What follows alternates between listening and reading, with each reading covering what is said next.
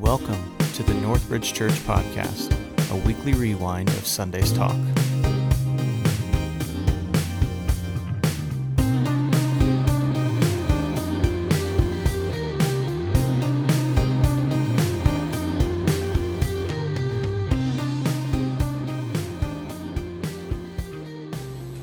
Go ahead and be seated, and I want to add my voice of welcome to you as well. I'm so glad and so thankful. For the record on this, I mentioned my phone already. You know, several people asked me, they're like, well, what kind of high impact, industrial spec? Did you have some kind of military grade phone cover that provided protection? Because there is not a scratch on this thing. It is in good working order. There is nothing wrong with it so far.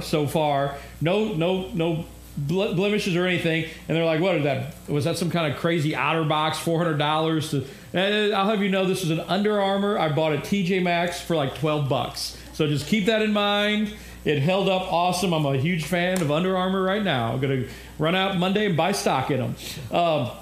Hey, one of the things I want to talk about, we're just going to do a little housekeeping thing in here right now, just so that you guys are aware and know, because you're going to see a few changes. If you're a person that supports this church and supports us with tithes and offerings and your generosity and your stewardship, your biblical stewardship of your finances, help make this thing work and this thing happen, you're going to, first of all, thank you. I say that often and I can't say it enough. Thank you for your generosity. Thank you for your support. Thank you for your understanding of biblical stewardship.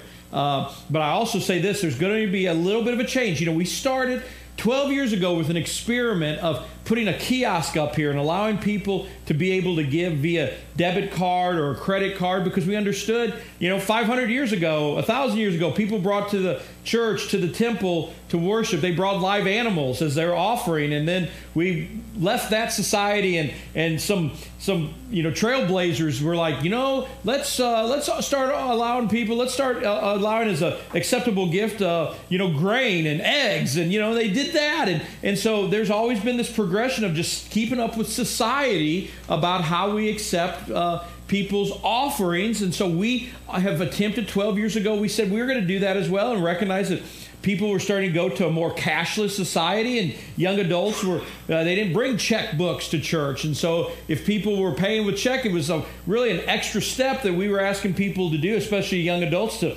go bring checkbooks. Just for the record, off the subject, kind of, like 2 weeks ago, I had a conversation with someone, a young adult, who, when we were talking about that, they didn't know about all this, and they were like, yeah, I want to give to the church. I guess I got to go to the bank and go get some checks, because I don't use checks. So, and they asked me, they're like, how do I do that? What do I have to do to get checks? And I was like, well, good news for you. There's other methods we have, but just for the record, so that you kind of step in this is how you get checks also. Just, I did both apps. Anyway, going back, I traced a rabbit there. In the past, 12 years ago, we partnered with an organization called Secure Give that gave us the option to give via online, to give via kiosk, or to also, and several of our families do this, they do automatic drafting out of their bank account, so that every month, just that set amount, they're paid a wage, they know what that wage is every month, so that set amount just goes automatically, just like those other bill pay mechanisms that like City Utilities has, and that we have that availability also. For the most part, we have not touched that, we have not messed with that for 12 years, because it's worked well for us. Times it was a little, you might have to coach some people on how to make it work, or how to fill in some things. It was a little bit awkward at different times for some folks, just a new experience, but we did that. Well, I shared that we haven't touched it for 12 years, so you see how serious we believe about that, how serious we don't just go in and mess with things just for the fun of it. We are messing with this now. We are changing this up after 12 years, because last several months I've been exploring and looking at and researching other options and some other companies out there that have come along in the game over the last 12 years, and discovered one company that we have a high degree of confidence in, named PushPay. And PushPay offers the same approaches the way we do it currently. Go ahead, Max, and pop that up for us. Pop that slide up. We are still offering the old-fashioned cash check, okay? And for the record, that's how I give. That's how Dana and I give. We write a check out, we fill it out, put it in an envelope, and we take it over to the offering box and drop it in. I'm not going to change anything. If that's how you operate to give, that's honestly my preferred methodology, because then we don't have to pay any kind of user fees on it, or any kind of bundled batches like a credit card or something. I prefer check. That's the way I do it. I'm not changing anything there. So if you're sitting there going, "Oh, are you telling me I have to change up how we give?" No, I'm not. You can continue to still do that. So we're still accepting check donations, obviously, as a church. We still will have the online mechanism that you can find online if you're used to giving online through our website. Matter of fact, this new form is up live right now on our website, so you can give that way. It's going to look a little bit different, but you can give through PushPay online, just like you do currently. We will give with our kiosk. Our kiosk will be updated in the next couple weeks. So right now, if you go to the kiosk, you'll be giving through Secure Give. It's live. It's fine. We're working with a transition to end that. And then in a couple of weeks, we're going to wipe that. And the kiosk will change a little bit, but we'll have that available also through PushPay in a couple of weeks. And so when you go up there in a couple of weeks and you see it looks a little bit different on the background, that's the reason why. A fourth way, and for the record, you can still give through your automatic drafting as well. That will still be there, but Pam, to those individuals, has sent out a letter this week saying, hey, we're changing services, so you need to discount or discontinue your automatic giving through Secure Give, and then sign up with automatic giving on PushPay if you choose to do so. So we're in the process of changing those folks up. You can, if you wish to do that, you can do that. But there's another way, I guess a fifth way. For this screen, we're saying a fourth way that you can give, that the reason we're moving to PushPay, recognizing that not only are we a cashless society, we realize for young adults now, a lot of people are moving to where they pay with their phones, and they just use their phone as a method of payment. So now we have a tool that we never had before, and that is you can choose to give gifts to the church, give your tithe to the gift via text messaging. And it's super easy. And if that's kind of your world, this is now a new tool you can choose to give. And the way you do it is you would text the number 77977. You would use that number, you dial that number, put that number in, and then you would use the text or the word My Northbridge. It can be uppercase, lowercase, does not matter. What does matter is it all has to be one word, okay? So a lot of times the reason why it's uppercase is it doesn't separate out. If you do it lowercase, your autocorrect will oftentimes separate that into 3 words. And so then if you get an error, that's the reason why. It needs to be all one. When you dial or text the number 77977 and put in the message My Northbridge, it'll take you to our giving page, and it takes about 2 minutes the first time because you enter in your name and some basic information. From that point on, it takes about 30 seconds. After you do your first time with that, then from that time on, it will remember you, and you will have the ability to give in about a 30-second time period. So again, am I asking everyone to do that? No, absolutely not. You continue to give the way you feel comfortable giving. You continue to give the way you give. This is just one more tool in our toolbox that when you see those changes, or if you see those things coming up and you're like, what's up? What's going on here? That's what's going on here. That's what we're doing. The other reason we're using PushPay is because in the new year, it also offers a tool. We're in the process of building an app for Northbridge. So you can download this app just like any other app you have. And this app, yes, it makes giving a tithe, paying a tithe, an easier option for you by using that app. But even more importantly, the reason why I was super intrigued and interested in this is this app allows us to be able to have 24/7 communication. So you'll have the ability with this app, if you download that to your phone and you have an issue where you need some prayer, you can hit that and send a message out saying, hey, pray for me. And you know that that's going to come to somebody. That's going to go to your church. And it might come to me. It might come to an individual on our leadership team that will have those and be able to distribute those as need be. And I have the ability for me to message you as a church. So currently now, say this front that's coming in, say it was coming in actually at like 3 a.m. this morning, and John and I and Dave would have the difficult decision of, well, what do we do with church today? Well, in the past, if we have to cancel service, what do? We put it out on Facebook and hope people are looking at Facebook at 6 in the morning. We call all of our small group leaders and say, hey, tell your people that church is canceled, and then we know we're still probably missing 2 or 3 people, and it is what it is, right?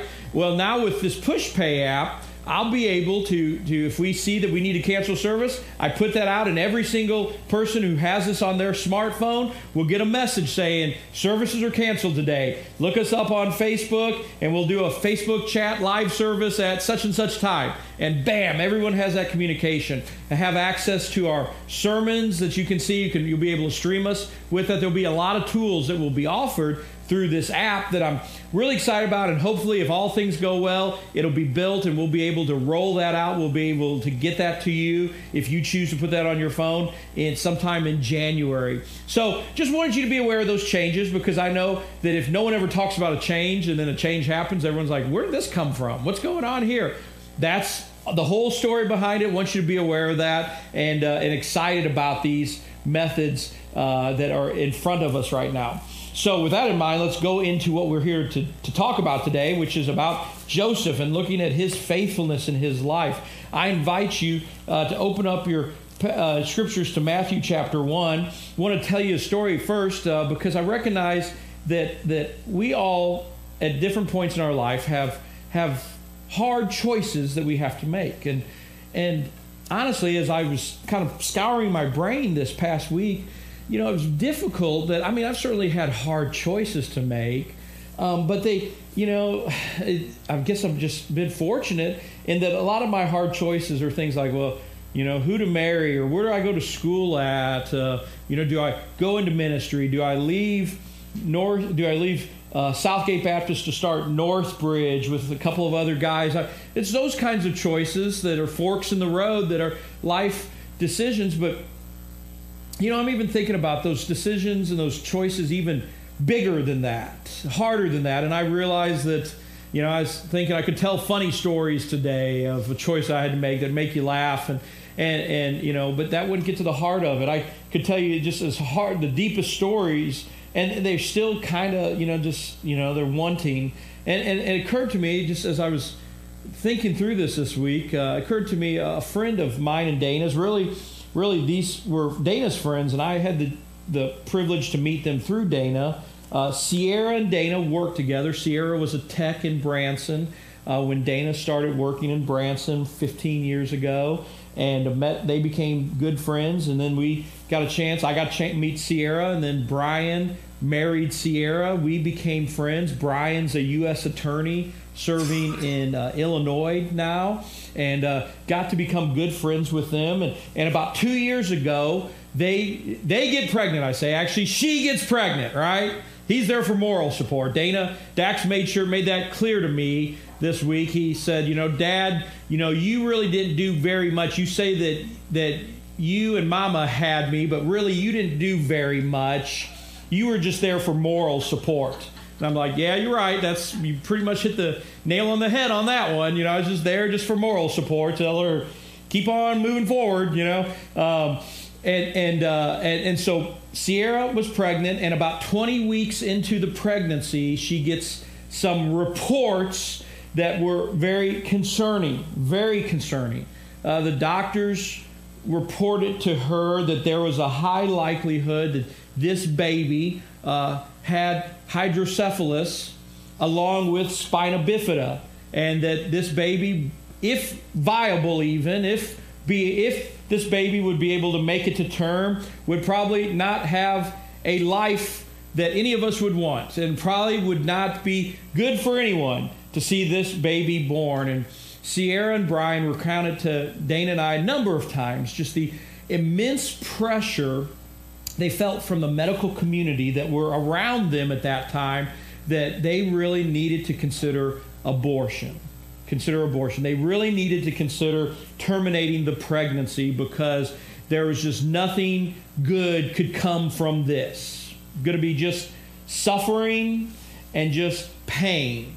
And this would be a better option for everyone. Now, understand, Sierra and Brian, they're not just didactic. They're not stalwarts in a politically per se. They're not, they don't have an agenda. They're just normal people like you and I. And so they honestly, they considered all the options. They considered, well, gosh, this is what our doctors are telling us. What shouldn't we think through this? Is what our nurses that are caring for us are telling us. Should we not consider this or at least pay attention to this? Well, pretty quickly in that process, they were firmly committed to life. They were firmly committed to believe that this baby was given to them by God, and that despite whatever issues she had going on with her, God would get them through it, and there would be blessing because of it. And so they dug in their heels. They stuck to their guns despite the mounting pressure to abort. They chose to have this baby. And I can't report to you some kind of miraculous thing occurring. This baby named Charlotte, we have a picture of her. Here she is with her daddy. And beautiful baby, beautiful. And there's a picture of her. You can see her face. And Charlotte was indeed born with hydrocephalus and spina bifida. She has a myriad of issues still to this day with her. When she was born, she faced within the first 24 hours of her life 2 emergency brain surgeries that she had to take. With this, they live in Illinois, in Springfield, Illinois. They're doctors, they're specialist doctors that they found that specializes with these conditions. Is in a children's hospital in Cincinnati. They go there often for treatment and for consultation. Know that with this family, life is different for them. That when they travel, as many of us enjoy family vacation, when they take family vacation, it's with a nervousness, because if baby Charlotte has something happen, if she has a seizure, they just can't take her to an emergency room because the doctors don't have the equipment, they don't have the tools, they don't have the understanding of how to deal with her like the specialists in Cincinnati do. And so there have been times where they're on vacation or they're traveling and they have to call Cincinnati to find out what to do in specific circumstances. And how to handle things. So life is hard. Life is difficult for this family.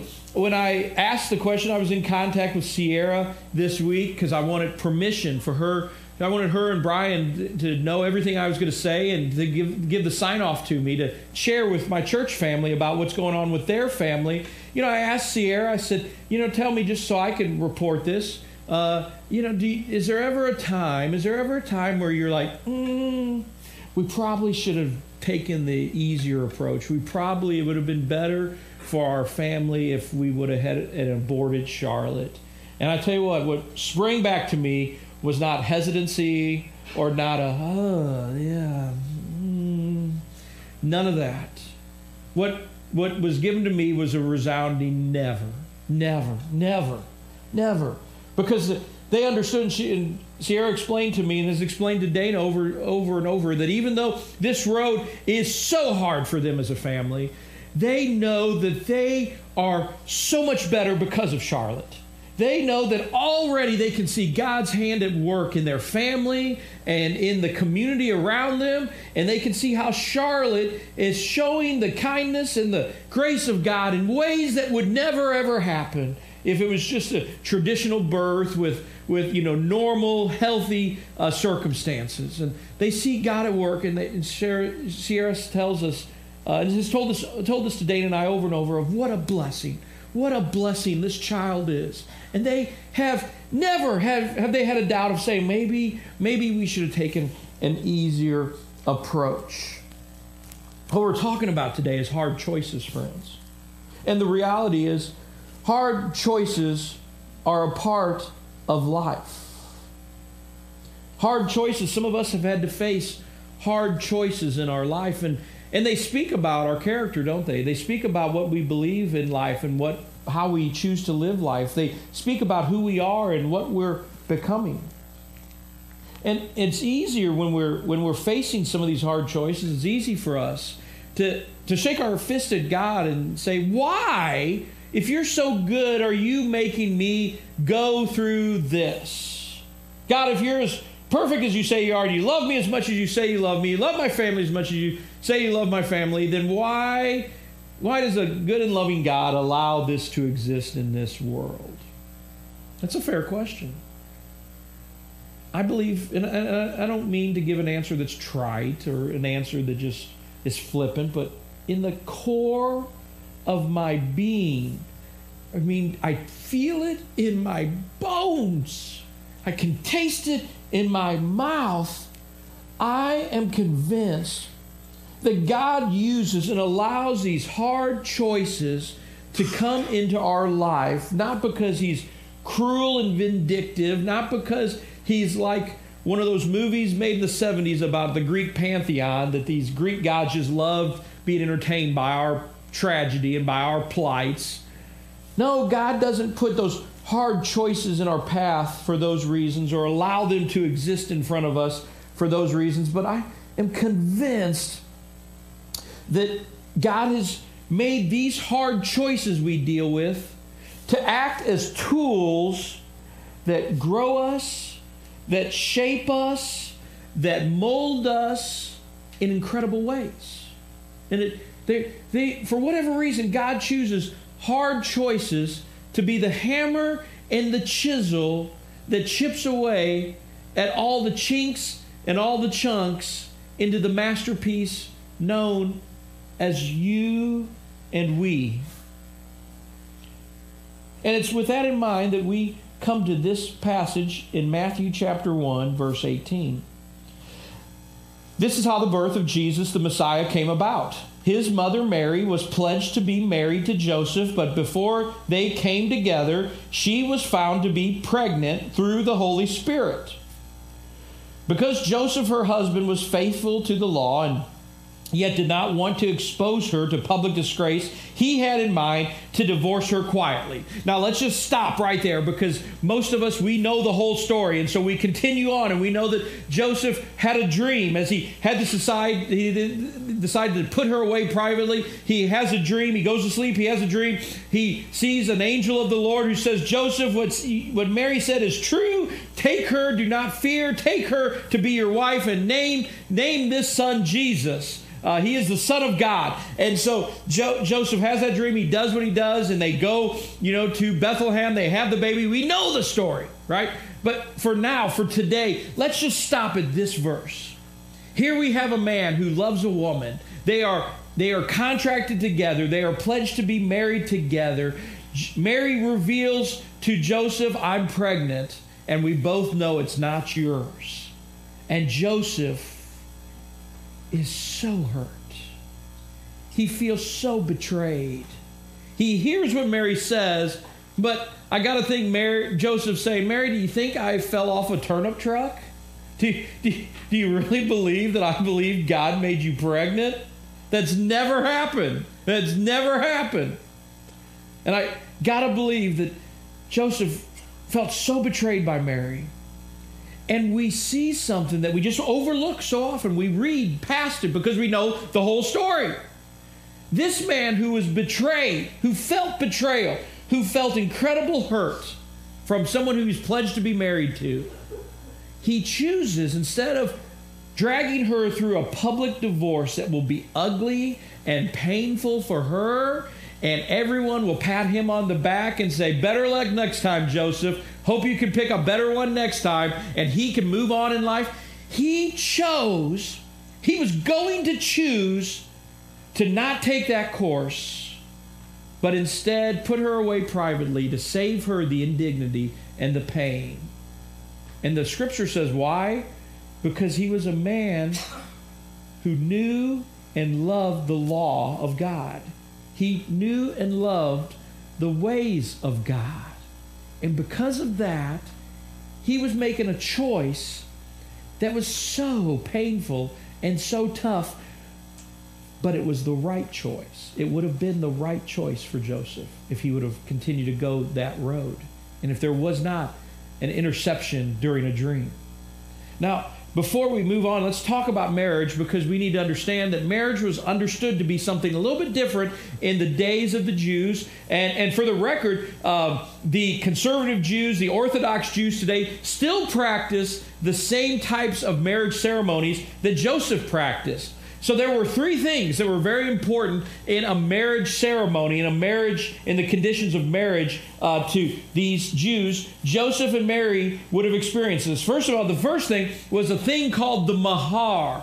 The mahar was a gift that the father of the groom would give to the father of the bride. The idea was a financial thing, because when this wife, this woman, this daughter is leaving her family, there is a significant opening in their home. She has a workload that will no longer be done by her in this family. And so there needs to be some payment to help cover the job that she's leaving behind, the responsibility she has with her family. They're going to feel that hole there. And so the groom, the bride of the father of the groom is recognizing that and is helping this family out, at least in the short term. Now this mahar is on a sliding scale, right?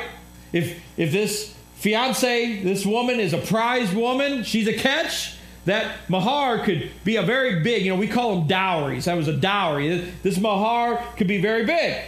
If this woman here was not such a prize, right? It might be a lot smaller. Now, I've aged over the years. I am wise. The Tony of 10 years ago would have had 5 jokes in this moment to put in here. I would know now, since those early years, I know that I would offend at least a half a dozen people with a joke. I'm not going to do that. And I'm going to just allow for some white noise for you to put your own joke in there. Okay? So you just create your own joke in this moment about what this mahar could be and what that, the sliding scale for women here. Oh, I can't help myself, Dave. I want to say something really bad, but I'm not. Okay, cleansing breath, I'm moving on. So there's the mahar. So now... Can't help it. So now there's the matan, and the matan is the gift so you have the mahar that the father gives to the father. The matan is the gift that the groom gives to the spouse. The groom gives to the bride. Think of it today. For us, it's the wedding ring, right?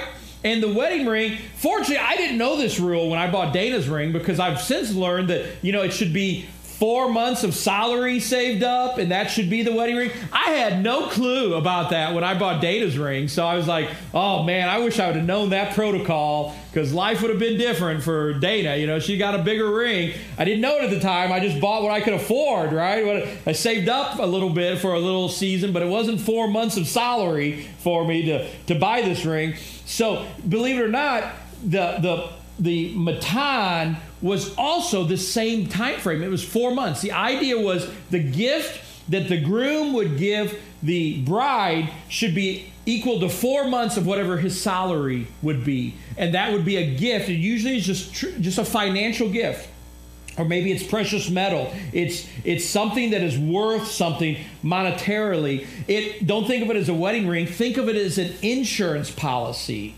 Okay, this would be provided to the woman, and it's her property. And so if the groom dies, it stays her property. And so that's thought of that's going to be used to help her live while she's getting back on her feet. And it's not going to send her to the poorhouse. It's going to be a security net to keep her from having to go into prostitution to just survive. So, and the thinking, and we'll get into this a little bit more in just a moment. If the husband chose to leave the wife, the matan stayed with the wife, because that was to be there for her. Which, for the record, so we hear stories, and if you've been around Bible teaching very long, you've heard stories that there were some groups of Jews that said that a man could divorce his wife for any reason. If she burned the eggs, then that would be grounds for divorce. And we've heard that, and that's really a horror story. I mean, I'm not making light of that. It offends me. It offends me to think, wow, there would be a society that, that would treat women in such a degree. Well, what they didn't know when they taught that, or what they didn't realize or they didn't say, is what counterbalanced that was that those same men who could be hard-hearted and want to divorce their wife for burned eggs also knew that 4 months of their salary was at the disposal of the wife. And so if he left for any arbitrary reason, he was going to be losing a significant financial piece that was a part of the home, was a part of the household, and he would have to leave that. So that does help if someone is truly a jerk and say, I'm going to leave you because you burned my eggs. Well, that same jerk is usually astute enough financially to go, and I'm prepared to hurt myself financially over this. You see, it was meant to be kind of a counterbalance to protect the women to at least some degree. So you had these two things in play. The third part in a wedding was called the ketubah. What that was a legal contract. It was tort law. So don't think of it like a wedding contract that we have, or the marriage license that we have today, because, those marriage licenses, chances are there's probably someone within the hearing of my voice that their marriage license was signed illegally or was not filed properly. And you know what? We see on sitcoms that were made in the 70s where someone finds out their wedding license was no longer valid and they haven't been married for 25 years, and so they got to have a marriage now. We've seen that in episodes of TV shows. That just plainly doesn't happen. That doesn't happen because there's honestly not a lot of teeth in a marriage license practically today. Now, lawyers listening to me would be like, "You're wrong, Tony. You're wrong." And I just say, how many people have been married or have been, have gone to jail over it? What I'm trying to make clear is these ketubahs, there were teeth in this license, okay, in this contract. They would sign the contract when they get engaged. And as far as the society was concerned, when this ketubah was signed, they were married. The ceremony just has not happened yet, but they are under the full ramifications of marriage. So we understand that Mary and Joseph, before she found out about Jesus, had signed the ketubah. They were married to be together. They were pledged together. Now, in this ketubah, we have them. We have. You can go online and find ketubahs that are 2,000 years old and see how they're written. Today, Jews today still practice, and they have the same wording that was there 2,000 years ago. And this is what's so interesting, because, and the nuance here, because if in the ketubah it'd be spelled out that if a divorce occurred because the wife did something worthy of divorce, meaning like having a baby out of wedlock, cheating on her husband, some kind of high crime and misdemeanor that would make the husband say, I have to divorce you because what you've done is so evil, I can't have you in my family any longer. I have no choice here. If the wife were to do something like that, it's spelled out in the ketubah that the dad can take his gift back from her dad, and the husband can take his gift back from the wife. And she is left without anything, right? Because it's her shame that caused her poor decisions that made the divorce happen. In the ketubah, it's also spelled out that if this husband is going to be a jerk of a man and want to divorce his wife because she burned the eggs or she did something insignificant that he says is worthy of divorce, or even if he wakes up and just says, you know what, I want to go to Vegas this week and I don't want to be married, I don't want to be shackled with a wife anymore, by golly, I'm getting a divorce. If he were to do anything like that, it's spelled out in the ketubah that she keeps her money. She keeps the matan. The dad gets to keep the mahar, and those things stay there. It's spelled out in the ketubah, in the marriage contract.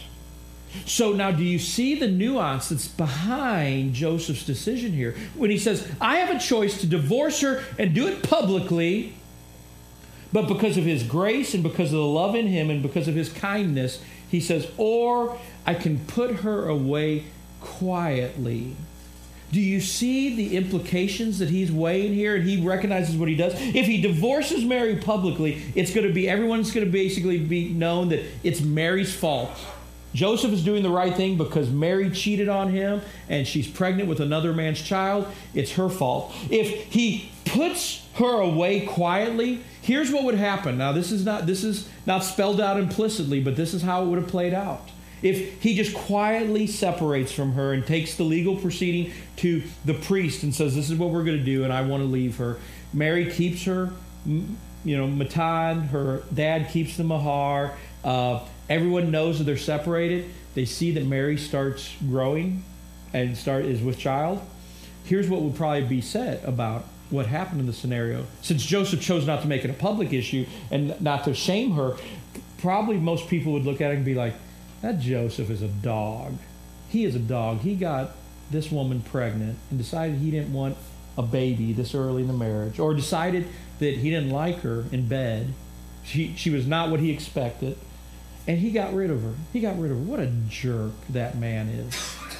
Terrible. Why would they think that? Because he chose to do it quietly, because the shame is on him, right? This is shame-based culture. And so if the shame would have been on her, of course Joseph would say, it's all her fault. I'm divorcing her, and I'm making it as public and as loud as possible. So here's the choice: Mary's fault or Joseph's indecision.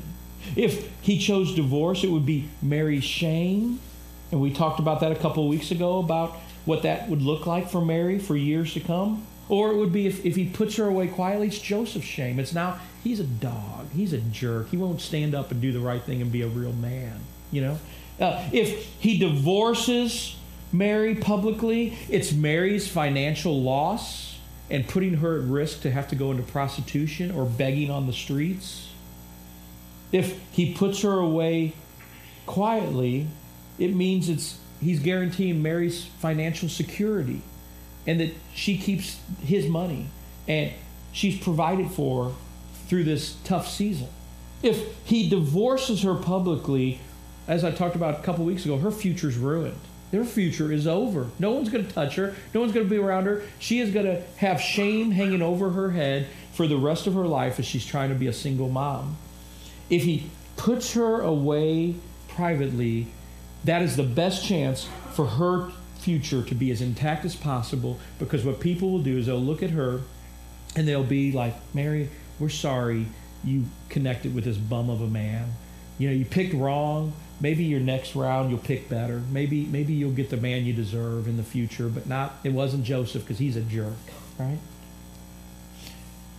Now, with that in mind, isn't it incredible that this guy, at this stop, now we know the rest of the story, but let's just stop here and think that he made this decision at this point. He felt the tragedy. He felt the loss. He felt the shame. He felt her stab him in the heart because he believed she cheated on him. And yet he is so righteous as to say, I care about you so much. I will take on the shame for myself and bear it. And let's give you as much as you can have, and let's take care of you as best as we can in this terrible circumstances. This is something we can be impressed. We can be impressed. I mean, the integrity of this man, absolutely amazing. His fortitude, no one like him in this day and age. Now, we can make a choice here. We could choose to be impressed with this guy, and we could put him in the halls of the other great men and women that we have in our minds. He could be right there with George Washington, who never told a lie, with Abraham Lincoln, who had to make tough decisions to preserve a union, with Davy Crockett, who fought a bar. We could put him there with all these great men, and then what we do is we sit back and go, wow, he sure is someone to be impressed with. Boy, he's not like me. I could only hope to be kind of like him one day, but man, he is awesome. He is incredible. Let's not do that today. Let's instead look at him and say, this man is a normal blue-collar carpenter, works with his hands. He's a normal guy like you and I, and yet he did something. He responded in such a grace-filled manner. Why did Joseph do this? How did he do this? He was a normal guy. If Joseph could respond with this kind of love and mercy and kindness in life when he was facing a difficult decision, so could we. We could also respond in the same way, because the reality is this: Joseph was looking forward to the Messiah in the same way that we look back to the Messiah.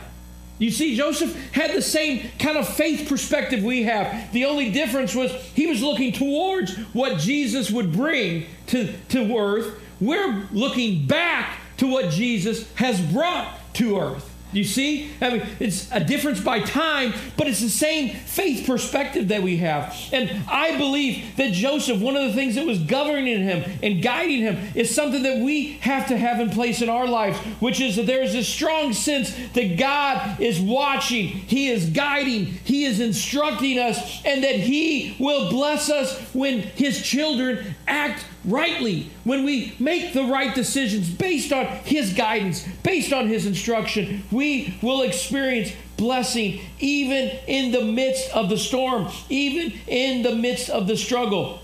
You see, I believe that Joseph was living out what was pinned down some 70 to 100 years after he existed, after Jesus was born. He lived out the words pinned out in Hebrews chapter 12, verse 1, when it says, "Therefore, since we are surrounded by such a great cloud of witnesses, let us throw off everything that hinders and the sin that so easily entangles." You see, Joseph was surrounded by a great cloud of witnesses of the men and women of faith from the Old Testament. He knew their stories. He saw how they sometimes had to make the hard decisions and struggle and suffer. And in the end, God blessed them. God rewarded them. God counted them as righteous. Joseph knew this, and he continued on. And the writer says, "Let us run with perseverance the race marked out for us." And for many of us, the race that is marked out is a gut-wrenching race, a hard race, a race that, no, it's not fair. No, there are other people that have easier roads to hoe. No, it's not all right all the time. But it's a road that is marked out for you. And the writer is saying, let us live. Let us continue to run with perseverance. Don't give up. Don't quit. Don't give in. Run this race that's marked out for you, fixing your eyes on Jesus, the pioneer and the perfecter of faith. For the joy set before him, Jesus, endured the cross. He took the hard path, scorning its shame, and he sat down at the right hand of the throne of God. Consider him who endured such opposition from sinners, so that you will not grow weary and lose heart in life. You see, friends, Joseph understood what we understand, and that is sometimes life is so hard, and sometimes life is so unfair. And Joseph chose, in this moment that we were thinking about and talking about, he chose not to take the easy way out, the way that everyone would pat him on the back and say, "Man, Joseph, sorry, you got a raw deal on this one, buddy." No, he was choosing to take the hard way because it was the right way. Brian and Sierra chose not to take the easy way out. They took the right way because it was God's way, right?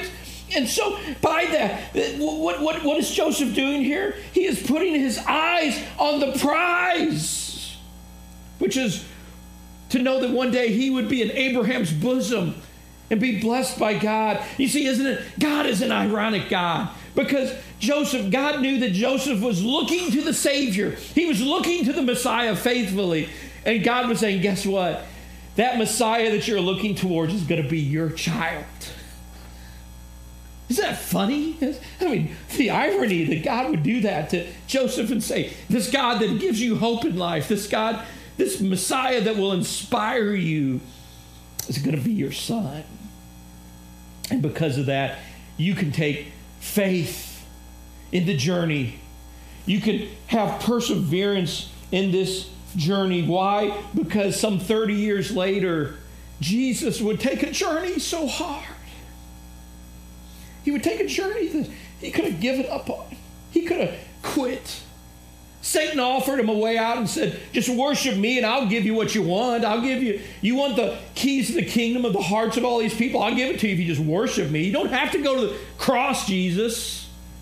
Jesus said, no. He took the hard way because it was the right way. And friends, here's the reality. For some of you, you're facing life, and life is hard. Life is hard. But where you're at right now is right where you're supposed to be at. So don't sit back and think you've done something wrong and somehow God is punishing you because you're choosing the hard choice right now. but do what Joseph did and do what the writer of Hebrews tells us to do, and run knowing that there's a cloud of witnesses around us that are telling us to keep on moving forward and to run with perseverance the race that's in front of us and put our eyes on our Messiah, the author and the perfecter of our faith, knowing that just as he sat down at the right hand of the throne of God, one day we too will be in his kingdom, and we will be able to see him with clarity, and we will be able to experience him in real time, and he will make all things right, and he will bless you, and he will reward you for your righteousness and for how you live out life according to his will and according to his path. Let's pray.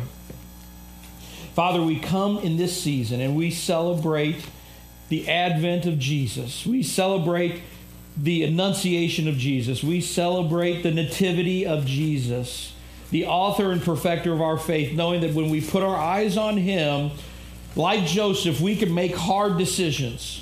Thank you for stories like the one that we just encountered in this scripture to remind us to do the hard things. Do the hard things in life.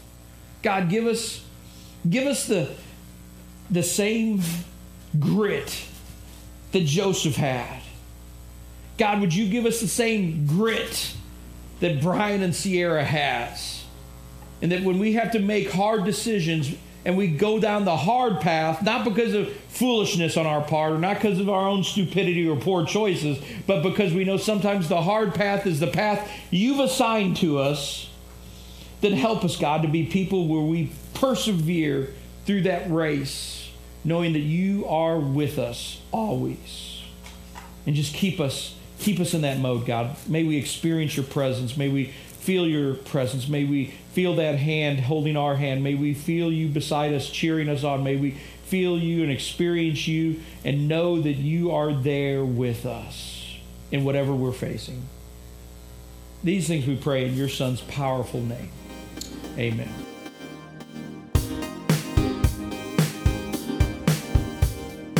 Thank you for listening to the Northridge Church podcast. If you'd like more information about Northridge Church, you can find us online at mynorthridge.org.